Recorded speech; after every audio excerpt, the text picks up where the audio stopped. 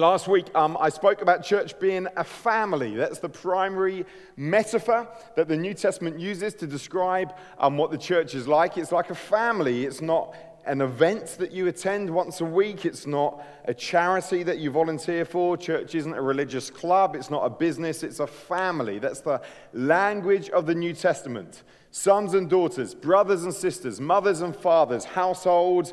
It's family language. The church is family. Jesus said, the primary way that the world will know that you follow me is by the way you love one another, by your relationships.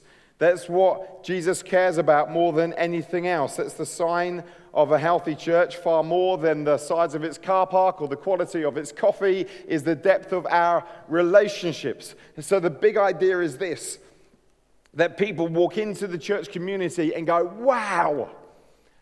Not because of the building or because of the toilets or because of the music, because they say, wow, look at your relationships. Look how you love one another. Look how you serve one another. Look how you're generous towards one another. Look how you forgive one another. Look how you encourage one another. Wow. I mean, and it's all generations and it's all ages and different backgrounds and you're all together. I mean, what is this place? That's the wow factor of the church. I know lots of people don't like our toilets, but that's not what really matters, okay? What matters is our relationships. That's what Jesus says. That's what he prayed for, actually. He prayed that we would be one as he and his Father are one. And last week we looked at the fact that in a family, no one is perfect, so we don't have to pretend that we are in the church. If I know I'm not perfect and you know I'm not perfect and I know you're not perfect, we don't have to pretend anymore. Hallelujah.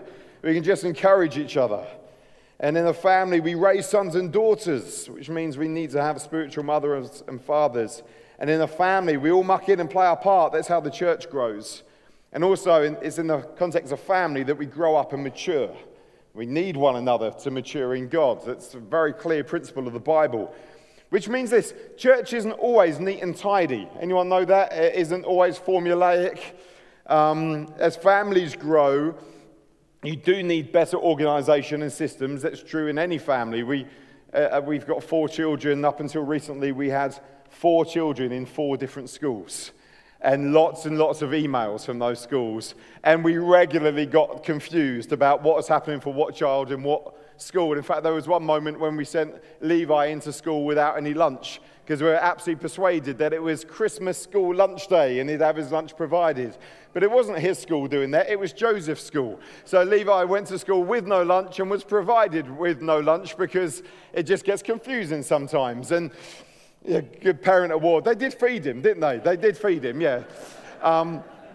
But we've had to get one of those big wall planners now in our family because as you get bigger, you just need to plan stuff a bit more and budgets matter and communication matters. And when you get like the whole extended family together, you need spreadsheets and everything else. And in families, that's true. And in church, it's true. As it gets bigger, you need systems and you need budgets and plans and diaries and everything else. But we must not lose the spontaneity of family. As it gets bigger, more planning is needed. But the church is family. In families, we get to celebrate together. In families, we get to mourn together. That's what families do. We share moments of great celebration and great sadness together. I should mention, actually, at this moment, I think we should publicly congratulate Sam Marson and Lucy Dunn, Dan Joyner and Lisa Walden, and Luke Biersticker and Lydia Playfoot, who have all got engaged recently. So let's give them a big round of applause.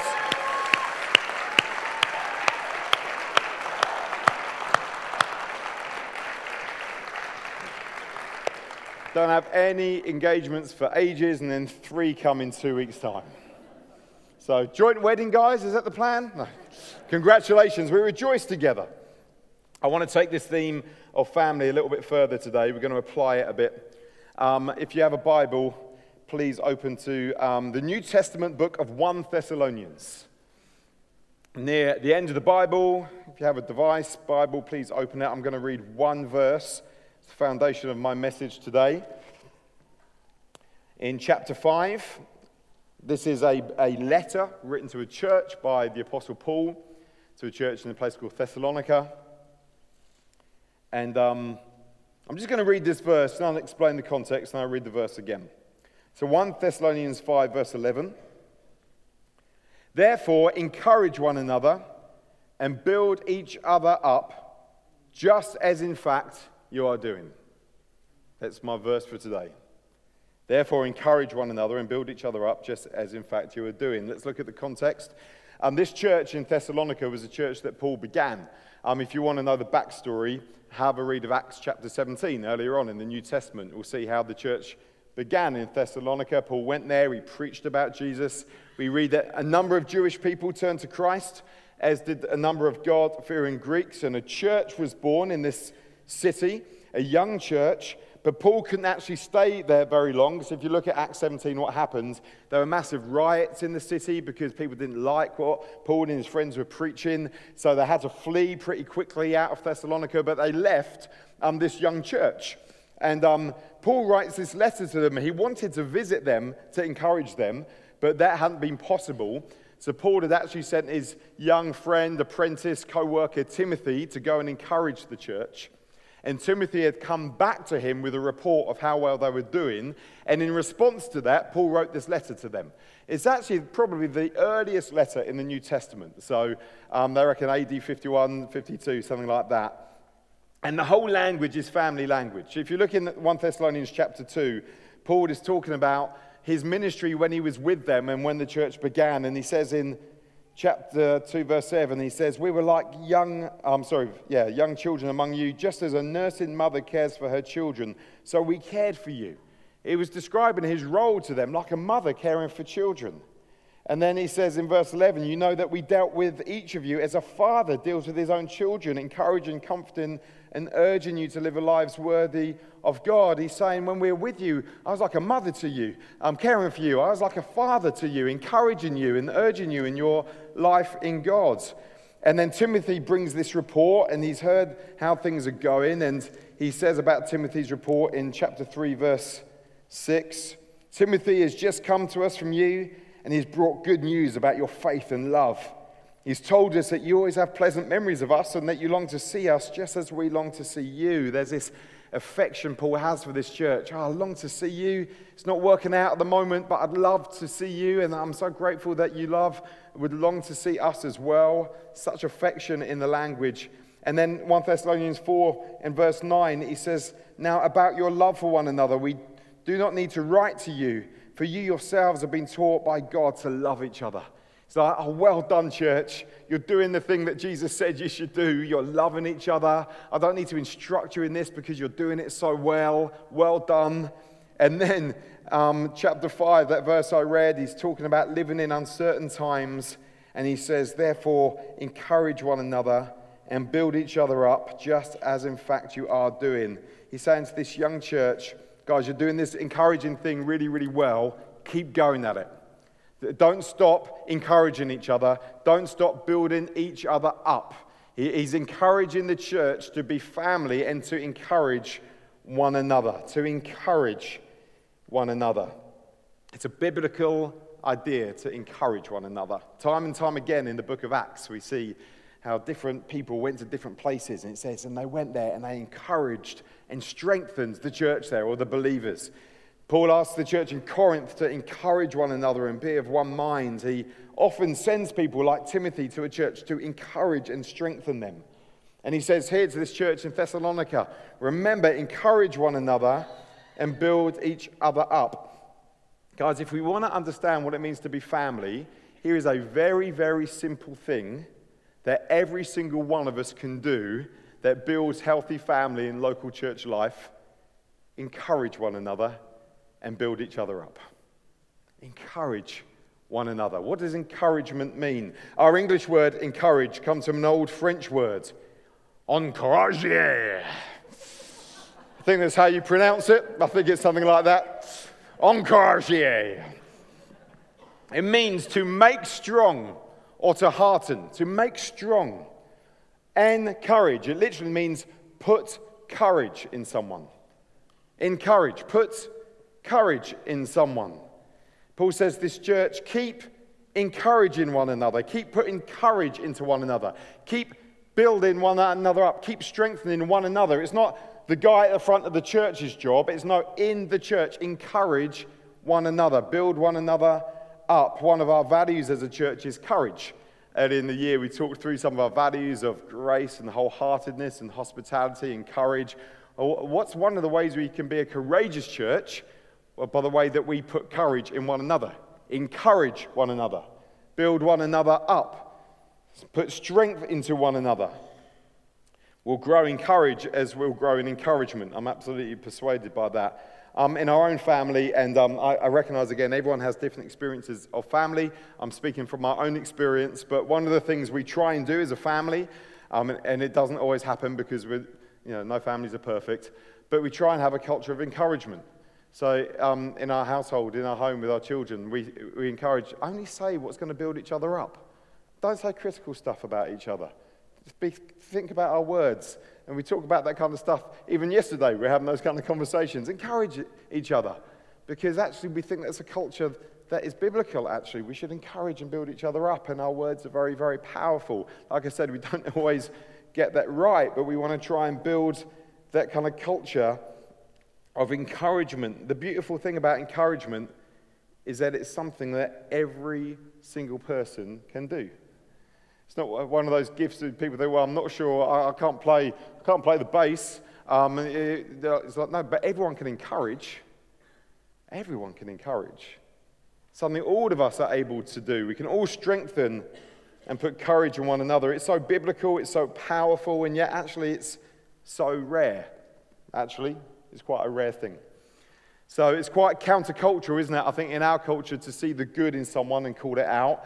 I know I say this kind of stuff a lot, but we do need to be aware of the culture that we're living in and how that can impact our behavior. So we live in a culture where the primary kind of institution of media is set up to tear people down.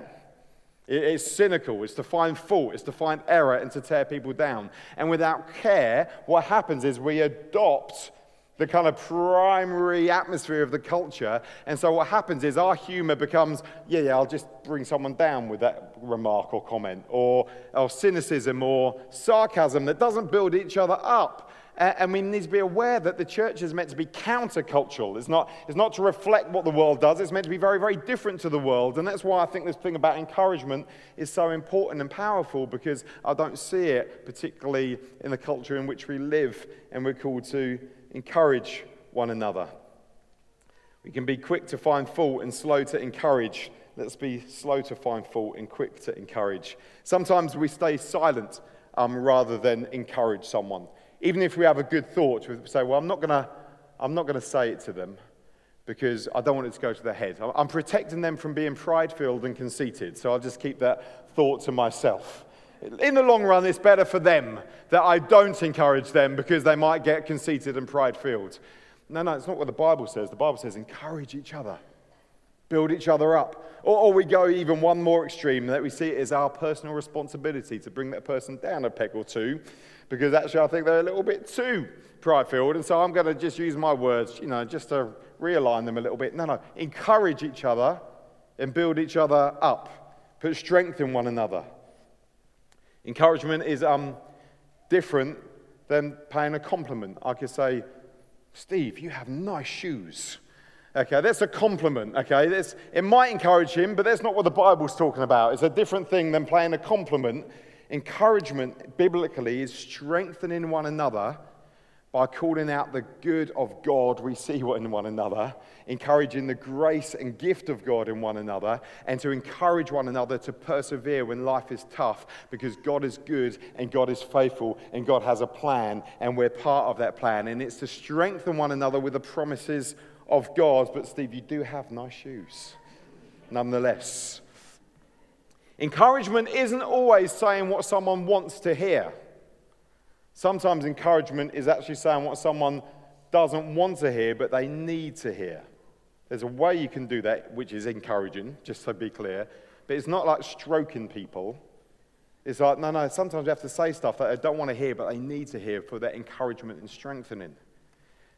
It's reminding one another of who God is, of who we are in Christ. It's reminding of what we've been saved from and what we've been saved into. It's reminding us that with God all things are possible and that we can do it and we can overcome, and He is faithful, and that we've got living hope. It's putting strength in one another.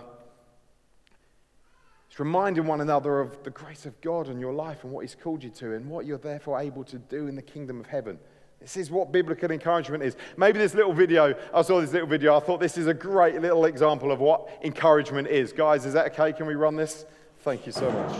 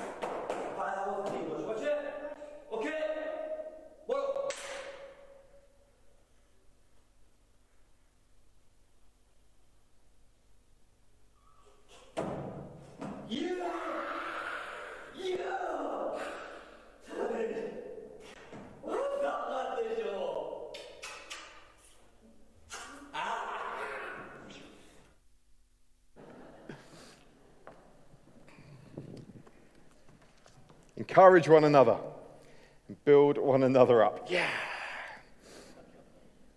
One of the things I said last week was that in the church, we don't have a hire and fire culture. We raise sons and daughters. There's a moment where I looked out and said, there are so many spiritual mums and dads here. Raise sons and daughters. And I've had some great conversations during the week about that. And some people have said, yeah, I really felt God in that moment. But how? What does it look like for me to do that? Here's something that you can do to begin to do that. Encourage people and build them up in God. It is simple and it is so powerful. People in the church finding someone else and say, do you know what? I'm going to pray for you. How can I pray for you? I want to encourage you. How can I encourage you? To say to these guys who serve us brilliantly, or those guys who serve us brilliantly, or those guys in the team or anywhere else in church life, I really appreciate what you do. I really see the grace of God in your life. Thank you for serving our church. How can I pray for you this week? It's simple, but it's so powerful. Encourage one another and build one another up. In the Bible, we see this is what the Apostle Paul does for his friend Timothy. So Timothy is this young guy that Paul meets in the book of Acts, and Paul sees real potential in him and says, look, I think you should travel with me and my team, come with me. And so they travel around. And as we read the rest of the New Testament, there's moments where Paul is then saying to churches, look, I can't come to you, but I'm sending Timothy, my dear son. He's just like me. Everything that I am is in him now. So I'm sending him to you. And he writes 2 letters to Timothy, beautiful letters. And they're like a father encouraging their son. He says things like this to Timothy. Don't let anyone look down on you because you are young, but set an example for the believers in speech, in conduct, in love, in faith, and in purity. Devote yourself to the public reading of Scripture, to preaching and to teaching. Don't neglect your gift which is given you through prophecy when the body of elders lay their hand on you. He's like, Timothy, remember who you are. Don't let anyone look down on you because you're young. Remember the gift of God that is on your life. Do you remember when we prayed for you? Don't forget those moments. Devote yourself to teaching and preaching. This is the gift of God. It's like a father saying, come on, Timothy. Don't forget who you are. Remember what God's put in your life. Remember those days when we prayed for you. Paul also gets really practical with Timothy. He says this in one of his letters. Stop drinking only water and use a little wine because of your stomach and your frequent illnesses. He's giving practical nutritional diet advice now. He's like, yeah, I mean, don't just eat at McDonald's, Timothy. I'm giving you some advice. If you want to sustain ministry, let me give you some advice practically on looking after yourself a little bit. He goes on to say, night and day I constantly remember you in my prayers. I long to see you so I may be filled with joy. I'm reminded of your faith. For this reason I remind you, fan into flame the gift of God which is in you through the laying on of hands. The Spirit of God doesn't make us timid, Timothy. He gives us power. He's like, remember, Timothy, remember the gift of God in your life. Remember you've got the Holy Spirit that doesn't make us timid, but gives us love and self-control and power. Remember, fan into flame the gift of God that is in you. This is how spiritual parenting works. And we can all do it. You can all find someone that says, remember who you are in God. Remember that prayer meeting. I was there. I remember the prophetic word over your life. I made a note of it. I've been praying into that for you. Don't forget what that person prayed for you. Don't forget that prophetic word that you received. Remember it. Fan into flame the gift There's a gift of God in you. How can I encourage that in you? How can I pray for you constantly, day and night? I pray for you, he says. How can I pray for you? If you want to spiritually mum or dad someone, start by offering to pray for them. Find someone and say, can I pray for you? Wouldn't that be a great thing to be able to do? What a great starting place. I was chatting with Dan this week. Dan, who led worship this morning. Great job, team. I loved worshiping this morning. Just fantastic. Whole team, well done. Dan of Beard fame and carpenter extraordinaire. Do you know, he's a phenomenal carpenter, Dan. He makes these most incredible things out of timber. It's just amazing. Anyway, I was chatting to Dan this week, and he was telling me about a conversation he had about 7 years ago with a guy in this church that really changed a lot for him. And I asked Dan if I could share his story, so he wrote it down for me. He said this: I've been Christian for a long time and part of King's Church for a few years, but I was in a pretty stale place in life. I've not been able to hold down a steady job for a couple of years, and I was becoming increasingly terrible with my money. I was getting towards the end of my 20s without really settling down in anything, but I couldn't seem to do anything about it. And at some point, my friend Bob got in touch and asked whether he could take me out for a coffee. We sat in the seats by the window at Costa, and he started asking me some tough questions about what I was doing with my life. He kindly but firmly challenged me about how I was living and encouraged me about sticking around in a job. It wasn't that nobody had nudged me about these things before, but there was something about having a seasoned, slightly older guy sitting me down, looking me in the eye, and asking me what I was doing with my life, which made all the difference. Over the next few weeks, I managed to find myself a new job, which I stuck with for the next 4 years, and within 18 months, I'd married my best friend. Listen to what Dan says. He says this: I genuinely look back on that coffee with Bob as one of the most significant hours of my life. So much changed because someone took the time to sit me down and speak into my life. Encourage one another and build one another up. What's going on? Bob cares enough to say, come on, Dan, let's go for a coffee. Let's have a chat. What's going on with you? How can I encourage you? What's God called you to? What are you going to do about that? Not necessarily easy things to hear, but the right things to hear. Bob cares enough not to just compliment Dan on his beard, but to say, Dan, come on. What's your life about? What are you going for? How can I help? Encourage one another. Build one another up. It's what mothers and fathers in the church do to sons and daughters. You can pray for someone. You can encourage them. You can remind them of who they are in God. You can provoke them to remember prophetic words that have spoken over them. We can all do this. That's what sons and daughters need. They need the encouragement of mothers and fathers. Another way we can encourage one another is in prayer. The atmosphere of the New Testament is one of ordinary people like you and me gathering regularly and consistently to pray together. Jesus taught us how to pray. He encouraged us to pray and told us we should not give up praying. The first followers of Jesus gathered constantly in prayer. It's just what they did. Their prayer meetings weren't dull, they were dynamic. God-filled prayer meetings. God was in the room when they gathered. When one of them got arrested and put into prison, what did the other followers do? Did they panic and call a solicitor? No, they prayed. When Paul and Silas were arrested and put in prison, we read that in prison they worshipped and prayed together. Paul writes to the Romans and encourages them to be faithful in prayer. He says to the Ephesians that he'd not stop remembering them in prayer and encourages them to pray on all occasions with all kinds of prayers and requests and to keep on praying for all the Lord's people.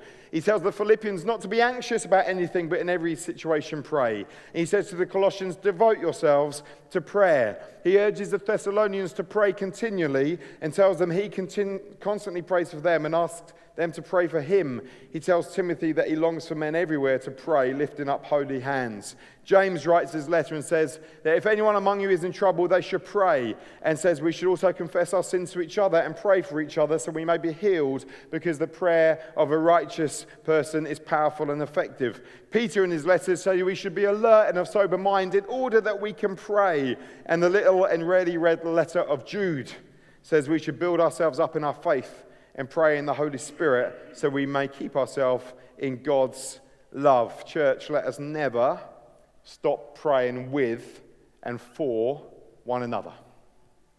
It's what the church does.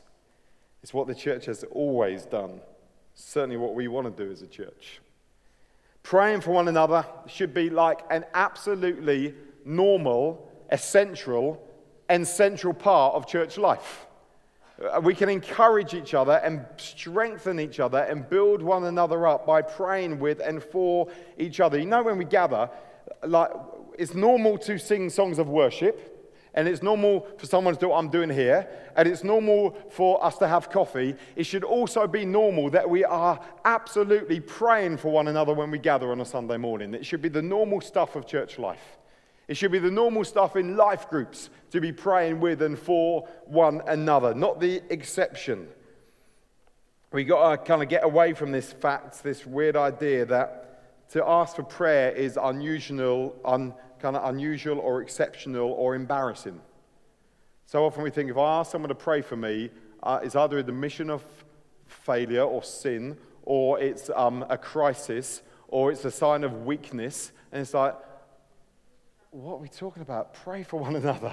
It's like, this is what the church does. We strengthen one another by praying with one another and praying for one another. It's just the normal stuff of church life.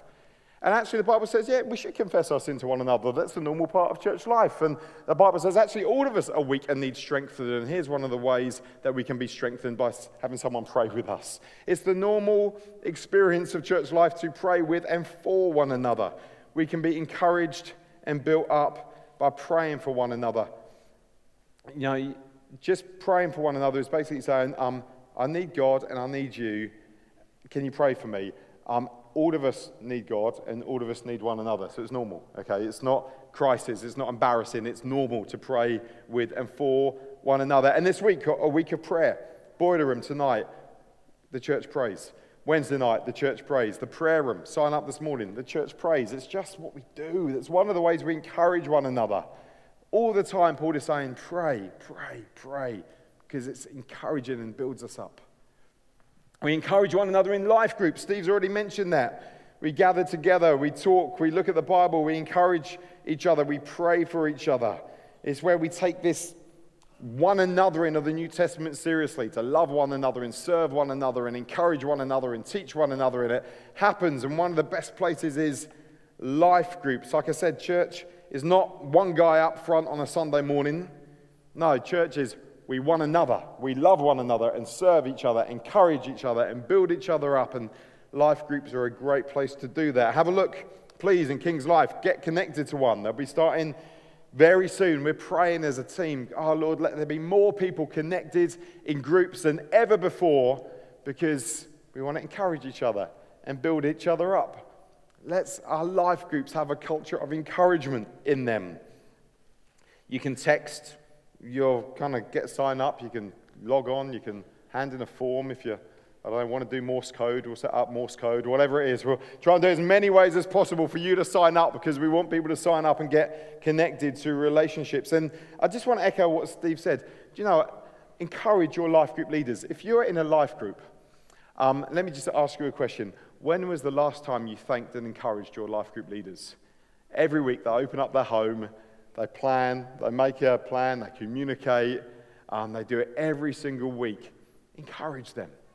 Thank them. Like Steve said, say, I'm going to be part of your group again because I think you're the best leaders and I want you to know that I'm with you and for you. Encourage your life group leaders. They are heroic and doing a great job in church life. What a difference it would be for our amazing group leaders to know the encouragement of their group in that way. So let me encourage you to connect to a life group this term, because we need to encourage each other and build each other up. It's a great place to do it. So we can pray together, we can do life groups. I'm just going to say two brief things and we're going to pray. Encouragement is proactive. It's proactive. Do you know, even every Sunday morning we all arrive. There's a team who, in all weathers, help us park our cars. Encouragement is proactive. There's a team that were here at 7 a.m. this morning, unlocking and getting ready for us. Somewhere there is someone in a burgundy t-shirt who is hidden behind the scenes. We call them a Sunday manager, who behind the scenes make everything happen and respond to any needs that happen in the morning. They're invisible, they're unseen, they're probably walking around the building getting stuff sorted at the moment for your coffee in a moment.